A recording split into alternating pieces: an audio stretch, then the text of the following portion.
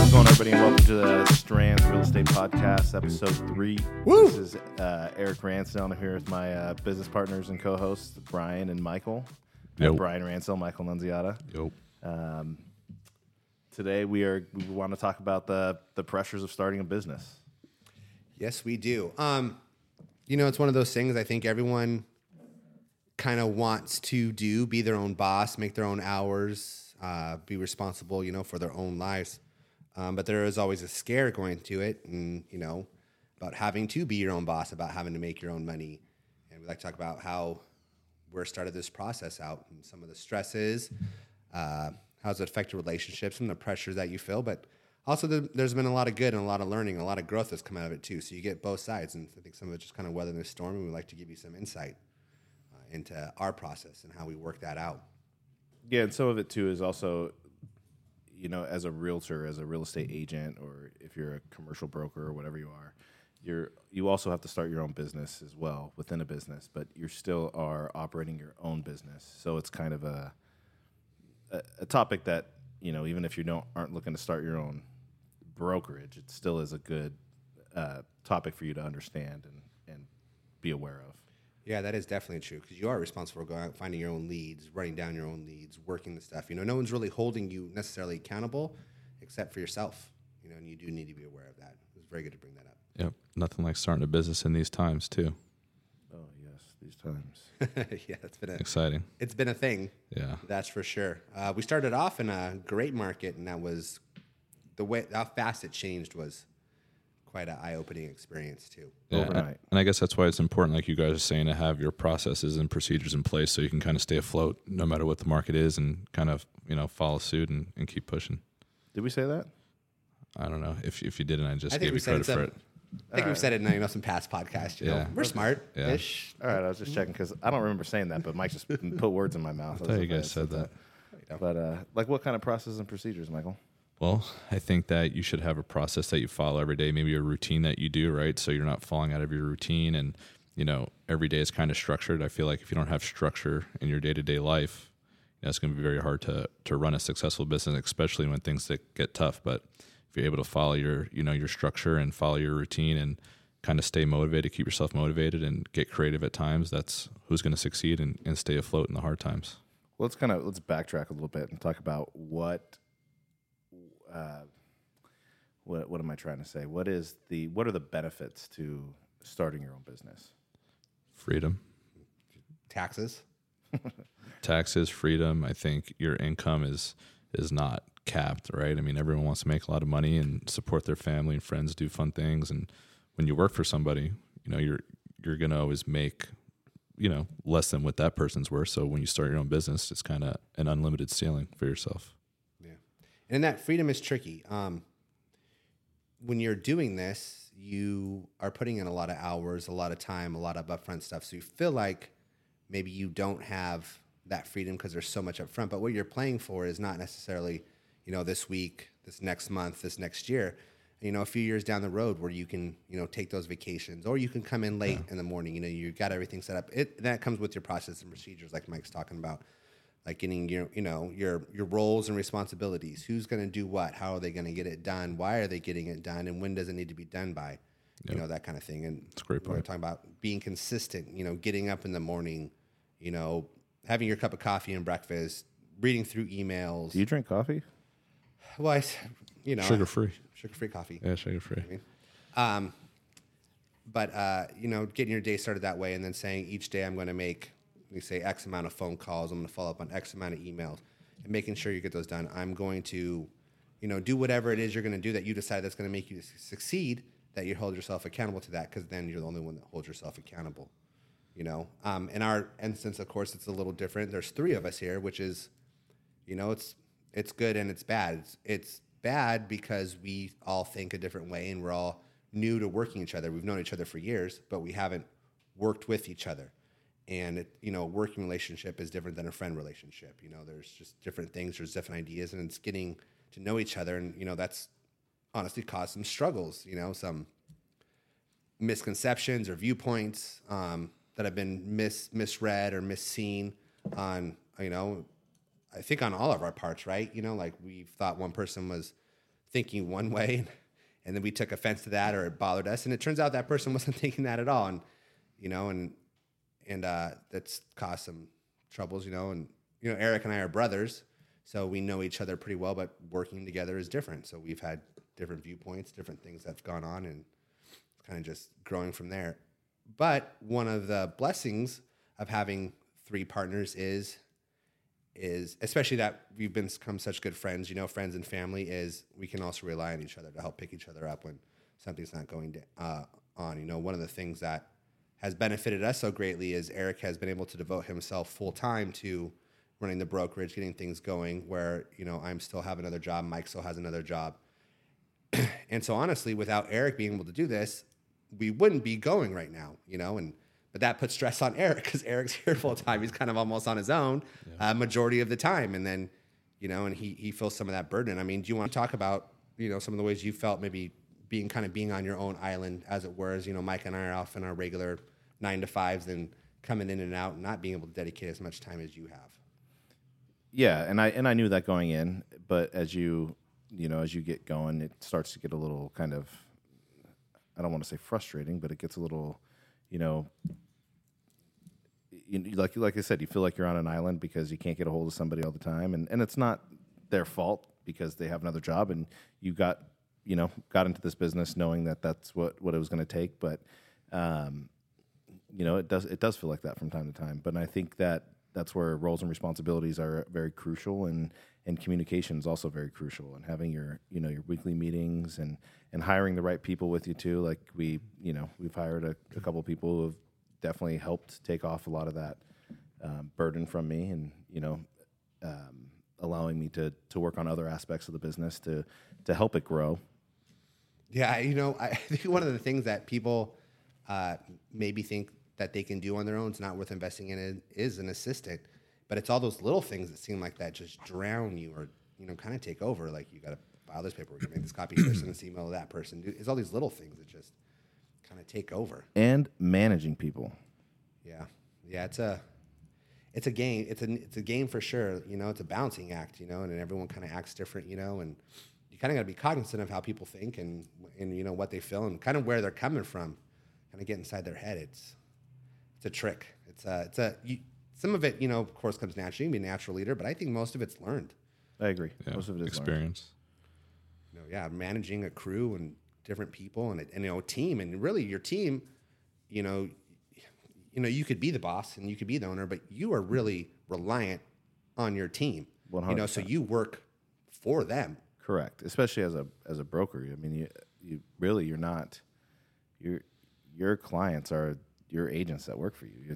It's not the people that are, you're working for to get a deal done, because the goal is to not, as a broker, to not be competing with your agents. So the goal is to, be their client essentially, or have them be your client, and you need to service their needs in order to help them grow as well. I guess kind of what are some of the struggles that you guys see from having to do this on a part-time basis, and where, and kind of what's the goal to get to so that you're not working 2 jobs forever? Well, I think for me, I speak for myself, is definitely the pressure, right? I mean, you feel the pressure when you're doing a lot and you're doing a lot, and your time is kind of constricted because of doing both jobs. You definitely feel pressure that, you're not doing enough, and it kind of gets difficult to manage both things. But I think, like you said, that's where the roles and responsibilities come into play, right? When you really dive into those and really focus on each individual roles, I think it helps alleviate some of that pressure. So for me, it's just pressure. Like, I see you working hard, both you guys busting your butts, and, it makes me want to, work even harder. And sometimes we feel that pressure. We don't have the time, or, you kind of have other responsibilities, or other jobs. So you're trying to manage both of those. Yeah, for me in particular I'm one of those people that has to be almost fully engaged all the time. Like I need to I tend to immerse myself in things, for better or for worse, and same. Almost obsessive with things. And you kind of get pulled in different directions, right? We must have some COVID going around here. A lot of throat clearing. Yeah. That we can get that Mercura down at the bar down the street. That whiskey cure. But yeah, some of it, you get pulled in different directions, and you're not as fully engaged as you want. Eric, you have things going on here that I don't necessarily need to be 100% a part of, but I feel like I'm not a part of, and it kind of breaks you down a little bit. You feel like, I'm not doing enough. I'm not in there enough. I'm not helping enough. And you kind of start to feel guilty, and it wears you out. But you comes in and trusting your partner, kind of keeping in touch with them, saying, "Hey, what do you want from me, or what do you need me to do?" Just kind of following up. But there's that stress in there. You feel, kind of like a failure. I think anyone that wants to start their own business or has gone as far as this is obviously driven, right? They want to succeed. They want to make it. They have this drive, inside of them, this fire to do this stuff. And usually those people want to be 100% in everything. And, when you're working 2 jobs, you don't feel like you're completely 100% at everything. Whether you are or you're not, you feel torn in different directions, and that's hard. Yeah, I think that's a good point for me too. Like you said, I'm definitely the type of person just like you are. You want to give 100% in everything you do, and it's very hard to do that doing 2 jobs, and that's something I've definitely struggled with is not being able to give 100%, and it definitely messes with you a little bit. I think too something that if people are looking to go out there and start their own business and partner with people, they need to make sure that they're partnering with the right people, because there are days where we literally come close to punching each other in the face, but yet we can. That's why God made tables. Yes. That's why God made tables. Thank God this one's not broken. But we can come close to that, and here we are still doing this thing.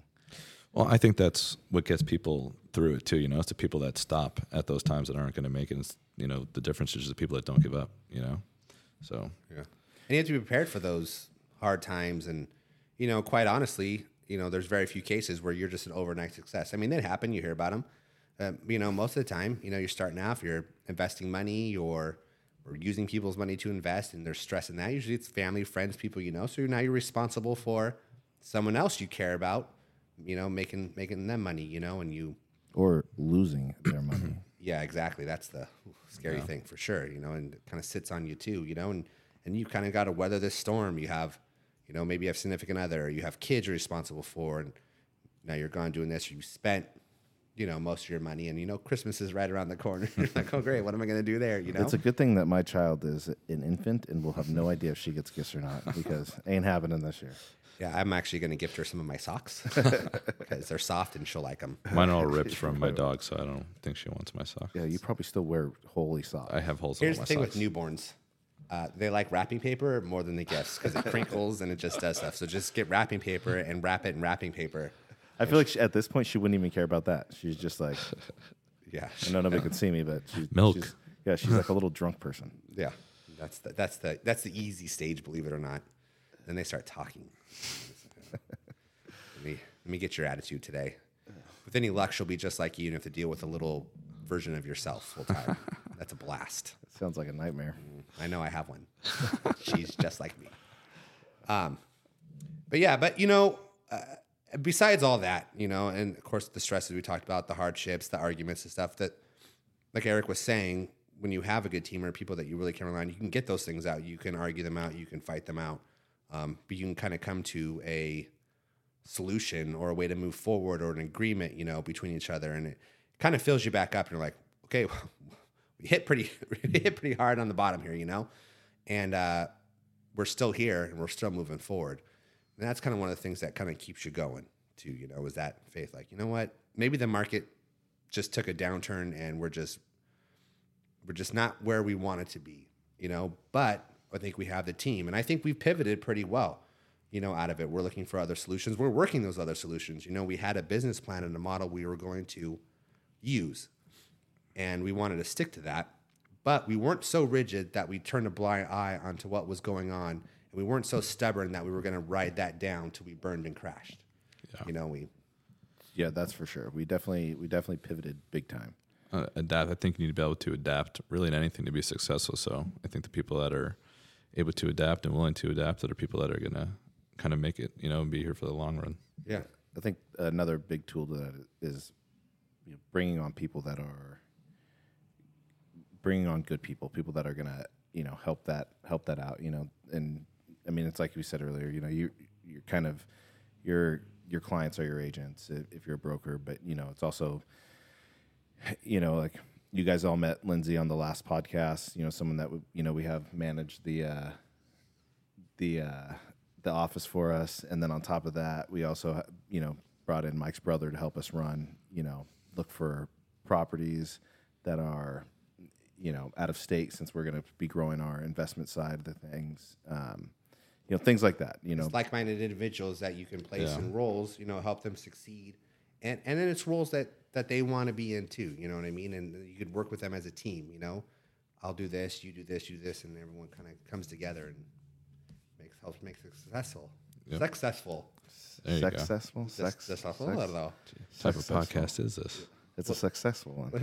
We're going to do an English seminar next podcast. We're not successful yet. We're successful. Student, I like the second one kind of better. I couldn't afford the U, so I had to go with the E. All right, so kind of something that we've had to do, as we've talked about pivoting, is in our initial model a year and a half ago was short term, right? Flipping houses, and it was going pretty well. It was. We flipped a few, we made a lot of money, and then we lost. And the market kind of changed on us on a dime. Within 2 months. Literally, yeah. Literally, we lost money on the last house that we flipped because we were 2 weeks behind the market. Yeah. Literally 2 weeks. But that's all right. It happens. So we kind of are shifting our game plan to more of a long-term hold, to hold out this, or to kind of wait out this market, I guess.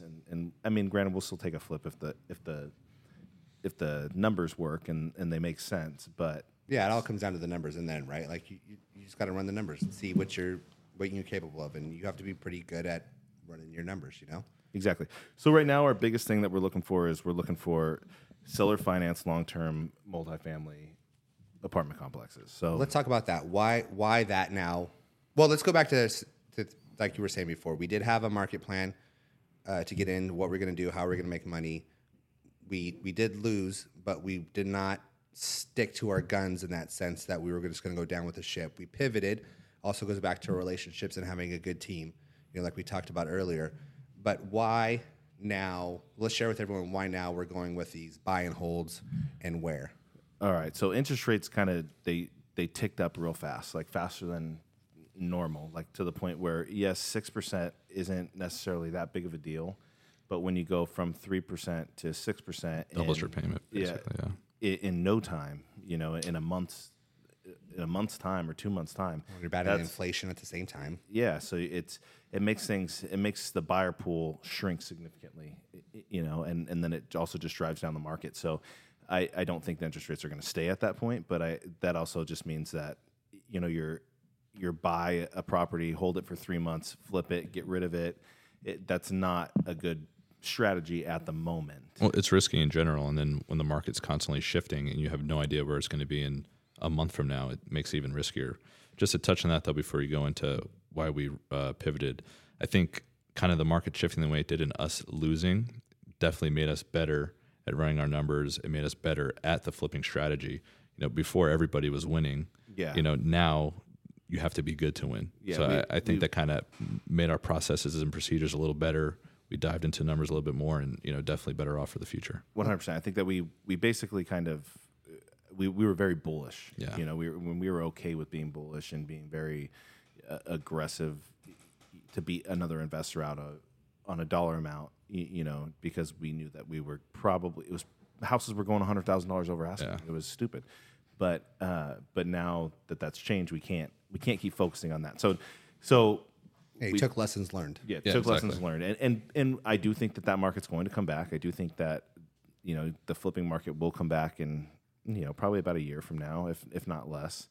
And I think that we'll transition back to that at some point. But this is kind of the time where we need to look into our long-term play, our long-term strategy. This isn't a get rich quick, and not that flipping houses get rich quick, but flipping houses is a more instant gratification. It's more of a 3 to 6 month, gratification, where our new strategy is more of a 2 to 5 year plan. Yeah, it's a slower growth, but right now it seems more stable. Correct.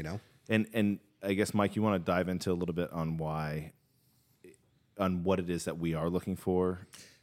Yeah, so I mean, right now we're looking for multifamilies that we can seller finance, right? So I think our strategy of seller financing is a little bit more creative than just normally purchasing a house with a typical loan, right?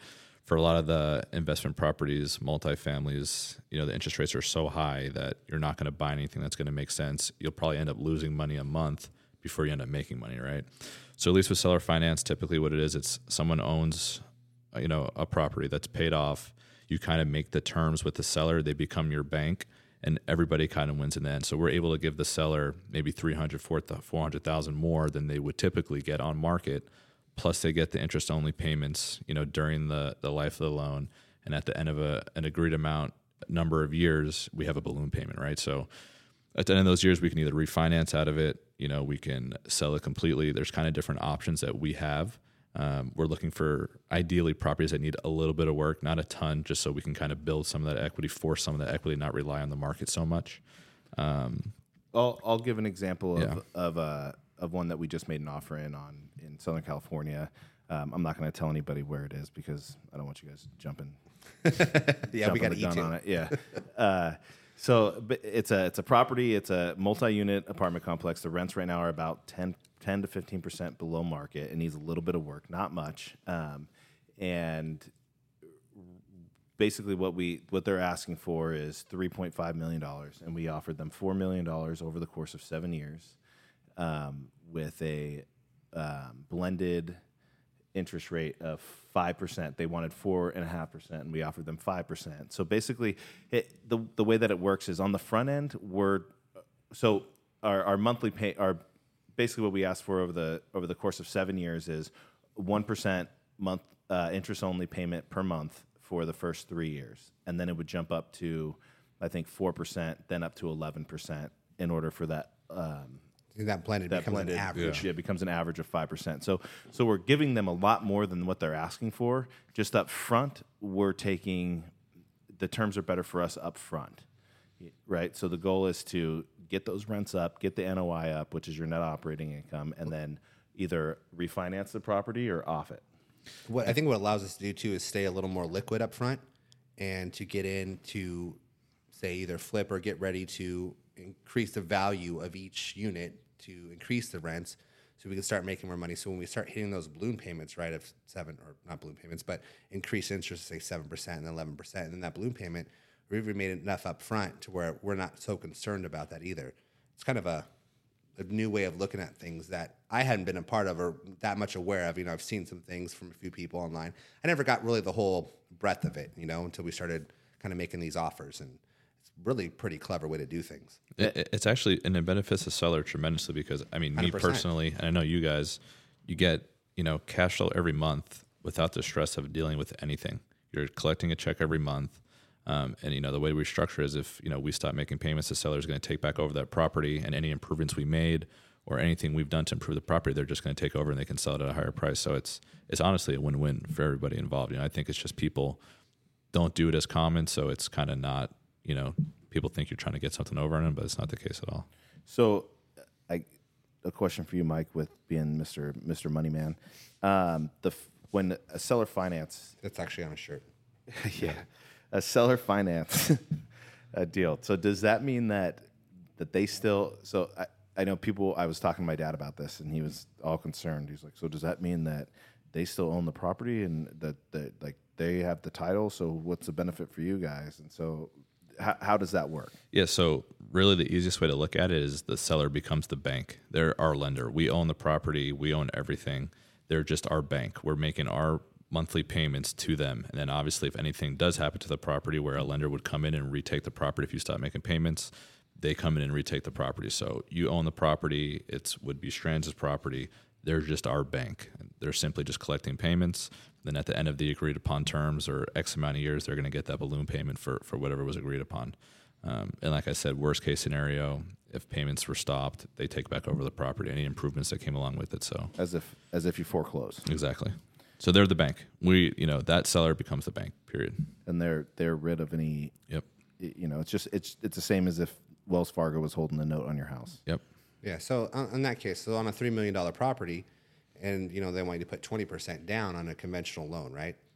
So now you got to have $600,000. Well, you do the seller finance, you're going to save all that upfront money, and that money you would have had to put down on a conventional loan, you're now using to come in to increase the value of the property, to increase the rents, to make more money up front. Yep. And then they're going to end up getting, more money in the long run, and you're going to be able to hold on to a better property that's worth more, and hopefully cash flow more in the future. Incentivized.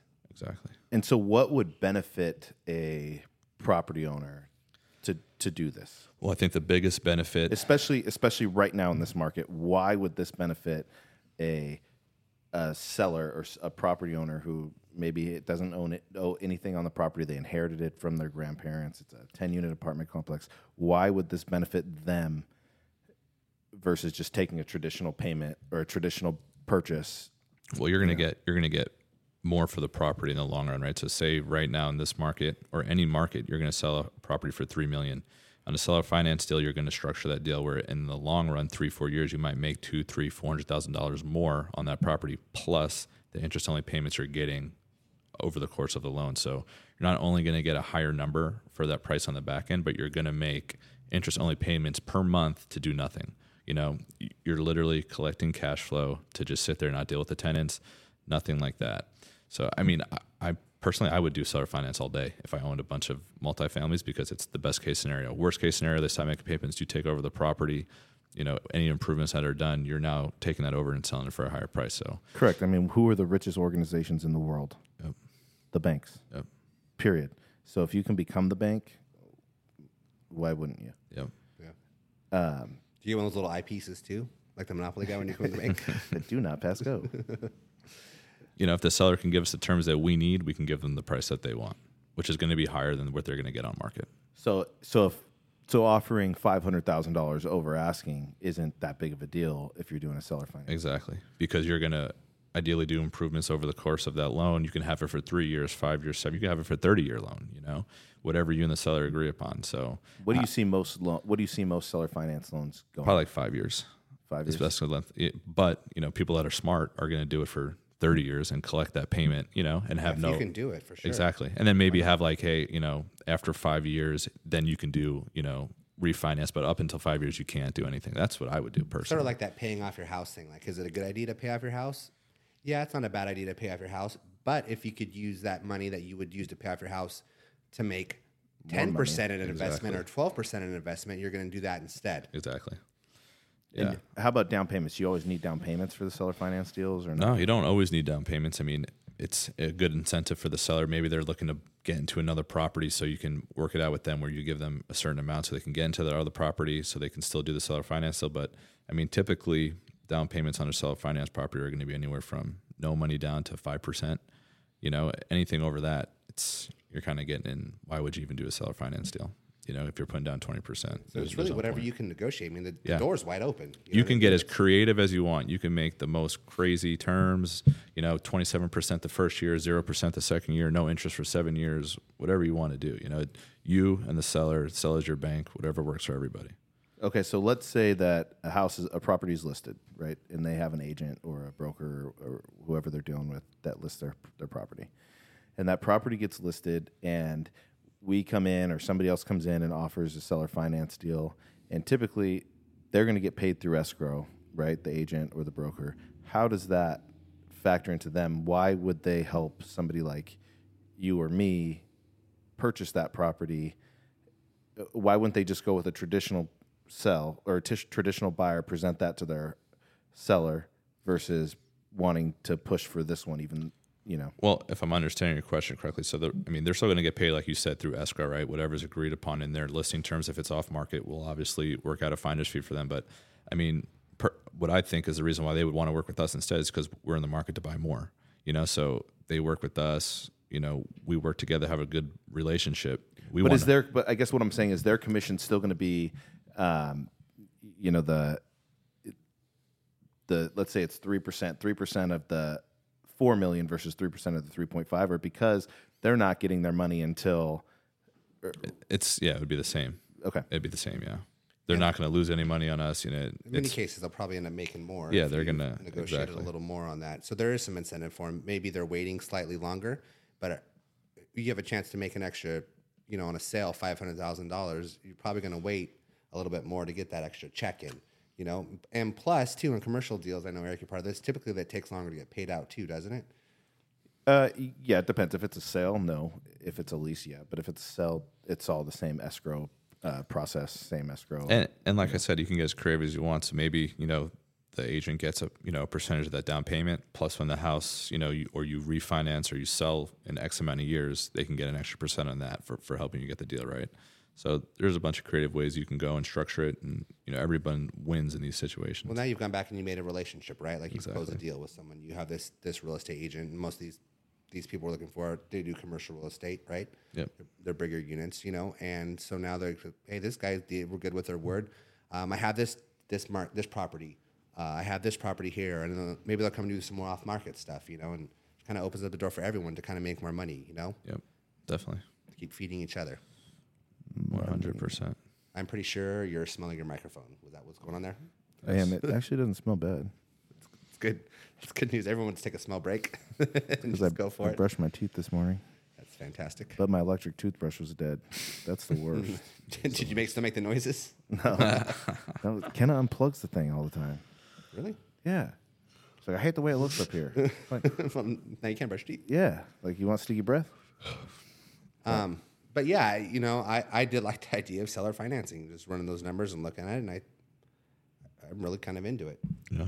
And I think that the more that property owners understand it, they will be as well. Exactly. So I think a lot of people think of it and think, oh, I don't know about that. But I think, I think the smart business people are going to take the time. Yeah. It's how you explain it to them. It's like an agent would explain to their client. You're kind of doing the same thing. You're selling to them. And I think the smart ones will take a look and go, oh, man, this is kind of hard to pass up. Exactly. Okay, so one more question on this. So do you think that for example, we just put an offer in on a three unit, 8 unit, and then we're about to put an offer on a 78 unit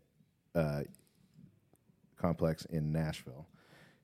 My question to you is, what is the difference between the 3 and the 78 unit? There's no difference. As far as us structuring a deal, then there's no difference. Why? Because it all stays the same. It's just numbers, zeros, you're just adding. It's the structure of the seller finance deal is the exact same. The way that they get paid, the way that the seller becomes the bank, the way that you have your balloon payment, all the terms are the same on how you structure them. Nothing changes. It's just the bigger the unit, the more zeros, the smaller unit, the less zeros. But everything else stays. To be honest with you, the bigger units are probably easier because there's more money involved in it. So people are going to make more money then. The smaller units are a little tighter, and it's going to be more difficult to make those numbers work. Okay, cool. I agree. So you brought up, Nashville. Why not a 78 unit complex in California? Well, there's a couple of reasons. One is being a landlord in California is not Notoriously difficult. Yeah, is very difficult. The other thing is Price. Everything's more expensive out here. Rents and price are closer together than, Yeah, so California is much more of a the way I explain it to people is it's more equity heavy. So you're looking at something that you're going to gain a lot of equity on, not so much cash flow and hold for a long time. So in California, I like that equity heavy.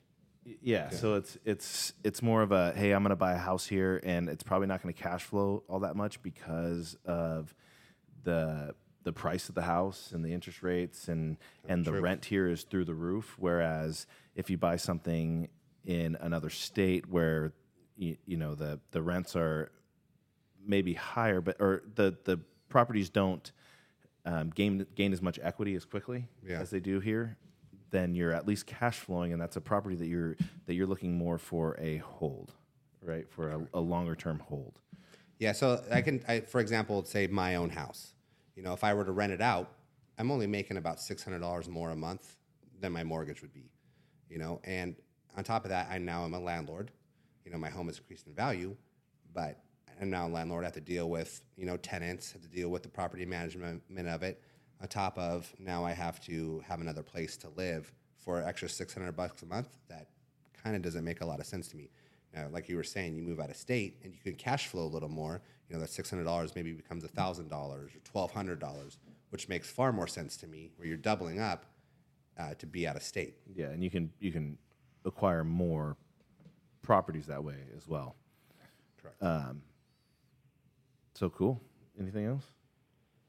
I mean, we kind of got into it today. Went Yeah. down there and down Got and back. into it, huh? Not as bad as we had before, but yeah. No. Hey, Michael, why don't you go ahead and ask your question? All these questions. Oh man. This one's getting difficult. All right, Brian. Oh, Hang on. Okay, go ahead. All right, Brian. thanks. To own 200 units at cash flow, $250 a unit, would you suck on a bum's toe for 35 seconds after he walked around for 16 I hate days? you so much. I'm rethinking this whole partnership thing with these questions. So how much is that? 200 units. Times two. I'm not that good Times at math. 250. But let's do it real quick. Was that 50,000? 250 times. Just Hold on, calculate. 200 units times 250. That's 50 grand. You Oh, guys pretty suck. good. You guys suck on a bum's toe That's a month. For 50 grand a month? for 50 grand a month. Yeah, Do you have to, is it a one-time suck? it's once a month. You have to suck his toe once a month. No, you can't change the terms of the deal, dude. I'll suck a toe once a month for 50 grand a month. A homeless guy. Almost got Yeah, it. for 15 seconds. After he's just stepped in I thought it was human 35 feces. seconds. Yeah, 15 seconds. Do you get Once a month. Do you have to buy your own penicillin, or does the penicillin come with the deal? Right after you suck the toe, the penicillin's right there. Yeah, each time. Yeah, well, I'm in. Yeah, no kidding. That's a no-brainer. Okay, good. I'm in too. I'm just making sure you guys are normal. All right, let's go find a bum. All right, I'm gonna well, go throw up now and dead this podcast. thanks for listening. Subscribe, like, whatever it is on whatever you listen to. Thanks. Like, we'll be back for another one here. Thank you.